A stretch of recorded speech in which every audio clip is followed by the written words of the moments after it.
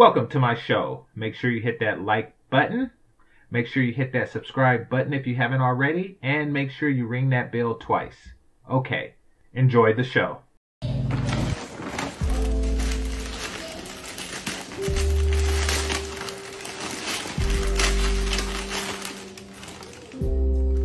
Debt free? Yeah, I want you walking around debt free.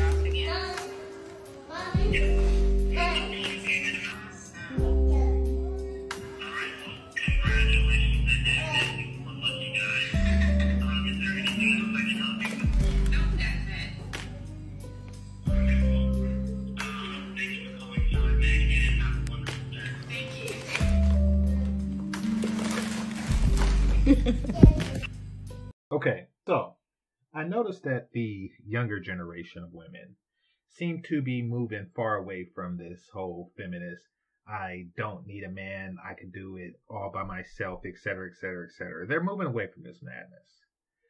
The get the bag people, the divestors, etc., etc., etc. They seem to be more on the 35 plus side. The younger women, they seen the mistakes that their mother made. I mean, not all, of course, but more and more. They're seeing the mistakes that their mother, their big sister, their auntie, etc., are making and has made, and the lifestyle that came as a result of it, and they don't want any part of that. So, here you have a woman who is a housewife, to a man that had student loan debt, which means that he wasn't balling out of control. He wasn't, maybe he is, maybe he isn't. Who knows what his financial situation is? But he had debt that he struggled with paying off himself, which is okay because he's very young. If she's 26, I'm pretty sure that he's in his mid to late 20s himself. So, yeah, it does make sense that he would be in that position. Now, the old template, the old sisterhood handbook, the one that's a derivative of the scrolls, would tell them to, okay, just wait him out. If you're 26 and he's, say, 28, 29, 30, then you just wait until you're 50 and he's 54, however long it takes for him to get some promotions and become this high value man, and then marry him. You should take your wrinkled vagina and your 3 eggs and marry him then, because black don't crack. To which this woman respectfully said no. What I'm going to do is I'm going to marry this guy in my early 20s.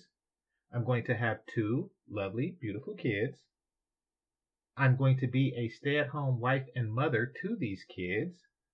And in my spare time, I am going to become a content creator.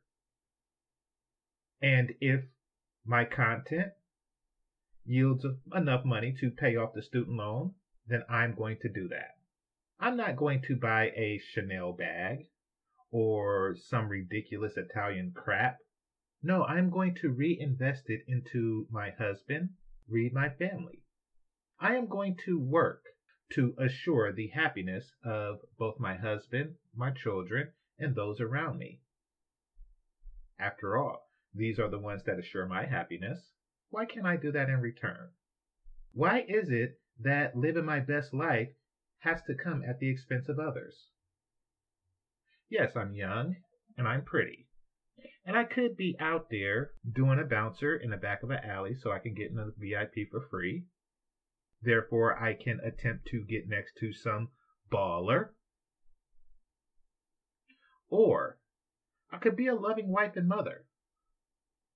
I could be a stay-at-home wife and mother. I could be a stay-at-home wife and mother that creates content.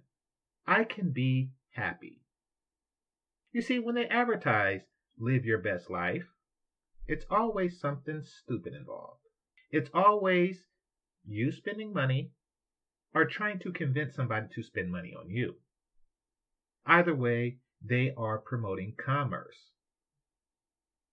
She said, F that. I'm going to be a good pick-me. Once I get picked, I will be a good wife, a good mother, and have a good family. Look at the pictures. Who's leading a better life? This woman here? Or some women twerking next to the batteries, trying to get charged, trying to substitute the attention and happiness that she gives from fulfilling her family with sexual attention from thousands, perhaps millions of men? Who's actually living her best life? Salute to Jayla. Salute to Tony. Salute to their kids. Congratulations. A PickMe got picked. This is Game Changer 00100. Game over. Peace.